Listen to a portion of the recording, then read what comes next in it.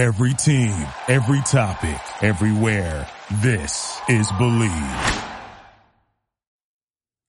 Our partners at BetOnline continue to be the number one source for all your betting needs and sports info. Find all the latest sports developments, including updated odds on the NBA playoffs, fights, and even next season's futures. And don't forget that the MLB is back as well. Who are you picking to win the World Series? I don't know. I don't think it's going to be the Diamondbacks, but we'll see how that goes. BetOnline is your continued source for all your sports wagering needs, including live betting and your favorite Vegas casino and poker games. It's super easy to get started. So head to the website today or use your mobile device to join and use our promo code BELIEVE, that's BLEAV, to receive your 50% welcome bonus on your first deposit. BetOnline, where the game starts. Believe in the Arizona Cardinals. It is the Arizona Cardinals centric specific show. I am one of your co-hosts. I am Javon J. Love Adams, and typically with me is the one and only Ed Easy Smith. But as we always say, family is first. And so he's doing some things, saying with his family. So that's the most important thing.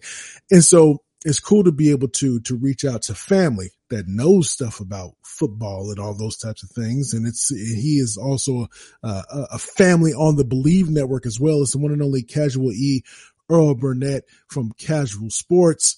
What is good, man? Hey, nothing much, bro. How you doing? Man, just chilling. I know you busy, man. I happen to run into you today or a little bit earlier and stuff like that. That's how we do it around this thing here. Keep it all in the family. And so we've given just like a real quick, not too super fleshed out in terms of what we do here, what we typically do with more topical things when it comes to the Arizona Cardinals and just football in general. But this is that time of year where if you let ESPN tell it, everybody believes that their team is going to be heading to the Super Bowl. And I imagine it's not just because they're in Vegas, but I think it's all around the world where they try to, we did get that one player from this school that I never heard of and the player that I never heard of, but my GM made the pick. So we going to the Super Bowl. So we wanted to give our quick little reactions when it comes to the Arizona Cardinals and some of the things that they've done, especially in the second and third rounds last night. And I'd be curious to know your thoughts on this real quick, Casual E, is that, so last night the Cardinals picked up a wide receiver, but it wasn't from the draft. It was via trade. And so that's why they had the 100th pick today, in the third round when they traded their pick, number 23 overall to get Hollywood Brown to reunite him with Kyler Murray. And it's been well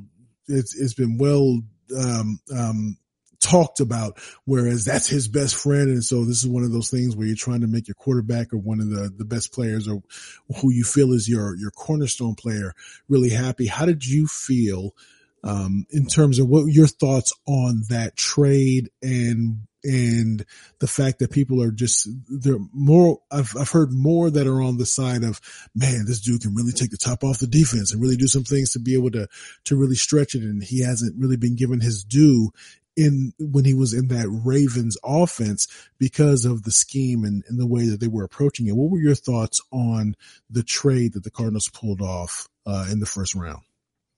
Yeah, my first thoughts were, okay, good wide receiver, but in my head, I'm kind of going, he didn't seem like to me, was like that exciting at the beginning. And then I start to think about it afterwards, like what you just got through saying is about they didn't use him correctly in Baltimore because it was a running team pretty much. And so he was just like the first option after the run or the second option after the run. And so if he got into an offense where he can actually be the number one and get, targets like a number one receiver in a passing type offense, then he could be a different type of receiver. So yeah, first I was like, okay, yeah, that's cool. That's a nice little pick. But then now after I start to see this schematic part of it, like, oh yeah, he probably could cause some issues. I only had one issue with Hollywood Brown. I don't know if anybody's been saying it at all. Everybody's kind of been skirting around it. Watched him on tape the last few games and some playoff games. He drops a lot of balls. Oh, okay. Sometimes he can lose focus. It was one game, I forgot which game it was that I was watching, but the Ravens game where it was a big game and they threw some touchdown passes his way. He dropped two almost touchdown passes, should have been touchdown passes. and then just start dropping the ball because he loses his focus every once in a while. And I don't know if that's because, man, we've been running all damn day. Now y'all want to throw it. or is it just, Hollywood's just not, sometimes he has an issue probably with focusing, but I don't know. Maybe that's just me just nitpicking a little bit, but at the same time, good talent, definitely speedy receiver that can definitely take the top off the defense for Kyler, a rapport with Kyler. So that's also good. So those little things kind of add up, and overall it was a pretty good move by Steve Keim, because we definitely didn't want him to pick that first pick in the draft.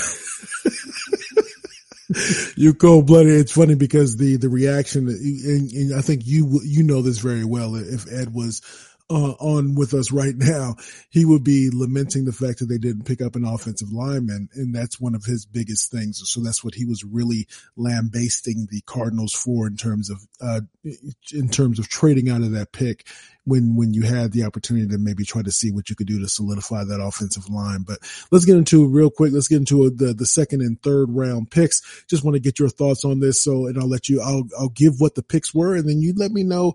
And just in terms of just positionally, if you know anything about these players, oftentimes, and I'm not sure if you feel this way, when you get to the second, especially maybe into the third round, even though we saw a lot of those quarterbacks that were supposed to be that we swore that there was going to be a run on quarterbacks because GMs weren't going to be able to contain themselves and be able to show some type of restraint.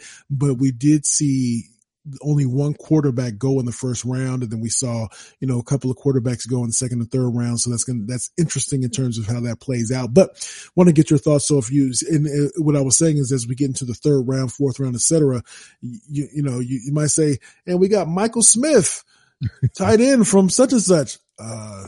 Okay. That's what's up. I mean, I guess, dog. And they try to sell you on that player. And so you're just hoping that the GM and the scouting team has done their thing. So let's start with the second round pick. So pick number 55 overall, it was a tight end from Colorado State, Trey McBride. And so, one of the things that is listed with him, so he's a John Mackey Award winner, caught 90 catches, 1,121 yards in 2021. I'm going to come back and ask a pointed question about that particular pick in terms of that positional pick. And then, we get into the third round, the first of the two third round picks. We have the first one was, defensive end from San Diego State, Cameron Thomas. And so, he was, 10.5 sacks and 20.5 tackles for loss this past season. And then the last one, I don't want to mess my man's name up because my name is Javon and people call me Javon, Javin, all that type of stuff. So I don't want to mess my man's name up, but he's a defensive end from Cincinnati. Last name is Sanders. M. Sanders from Cincinnati, 13.5 sacks over past 3 seasons. And he was a 2-time all AAC first team. And so again, he's the defensive end. So we have 2 defensive ends that were drafted, and then we have a tight end. And now correct me if I'm wrong, but I thought we had Zach Ertz as a tight end, but you take it where you want. Your reaction. The thing that sticks out to me is that tight end pick, just in terms of positionally when there's some other things that we might have been able to do. Your thoughts just from a macro level with those selections. Yes. Well, just to start out, we have Max Williams and Zach Ertz that are solidified on the team.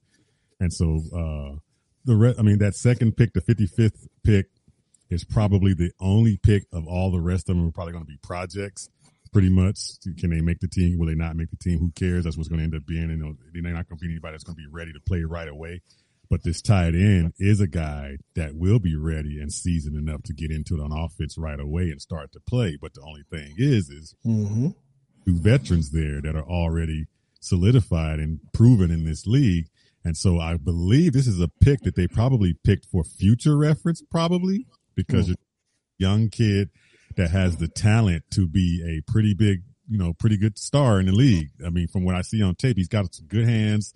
He's a good route runner to a degree and can get open and catches the ball in a crowd. And that's what tight ends have to do.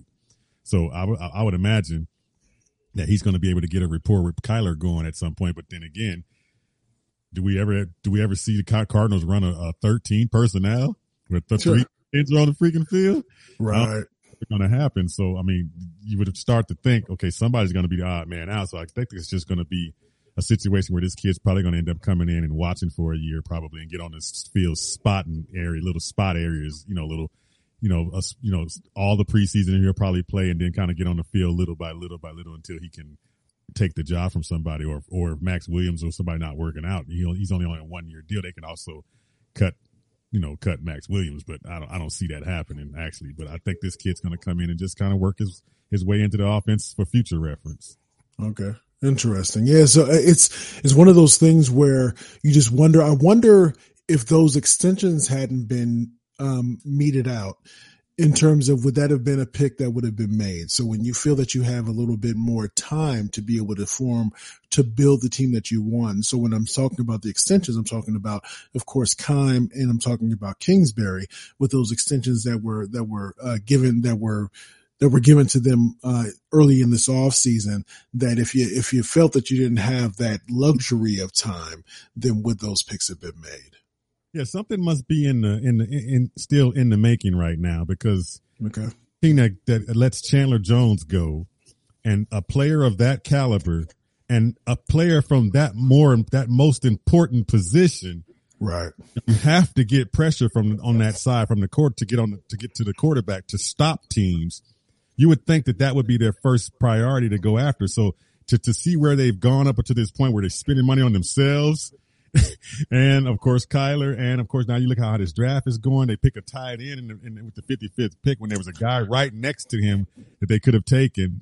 And so you go, the best player on the board, is that what they were going after? And then I look at the best player on the board, I'm like, that wasn't the best player on the board. So what are we doing? But, right. But to look at the whole scope, you would think that this team would be ready to go get that edge rusher. So I'm thinking maybe there might be some plans still going to try to get an edge rusher from another team by trade again. Keim has done an excellent job doing trades, so I don't know how he's going to work another trade to get us a pass rusher. But at this point, it looks like we're going by committee what we have on the team currently, and not a lot of pressure on the quarterback to what we have right now. Yeah, this is true. Yeah, so it's going to be interesting to see in terms of how this plays out. Again, when you talk about the best player available and looking at your board and all these different things that come into play, is this one of those things? And so early on so far in this off season, as we got through free agency, and we were very vocal in questioning in terms of just the re-signing, almost like a run it back type of thing. And then we have this trade that happens, of course, in the first round to bring Hollywood, to bring Hollywood to the Arizona Cardinals, and then trying to figure out what's going on with the rest of these picks here in the draft. So we'll see how it works, man. But I appreciate you for coming in. And I know as you continue with Casual Sports Show, as you break things down, not only when it comes to the Arizona Cardinals, but with the Phoenix Suns as well. And then you also take that macro approach depending on what's going on in the more macro level of things in the world of sports. But I appreciate you, man. And so let folks know how they can follow you, of course, and then all those things to stay in touch with what's going on with Casual E and Casual Sports, man.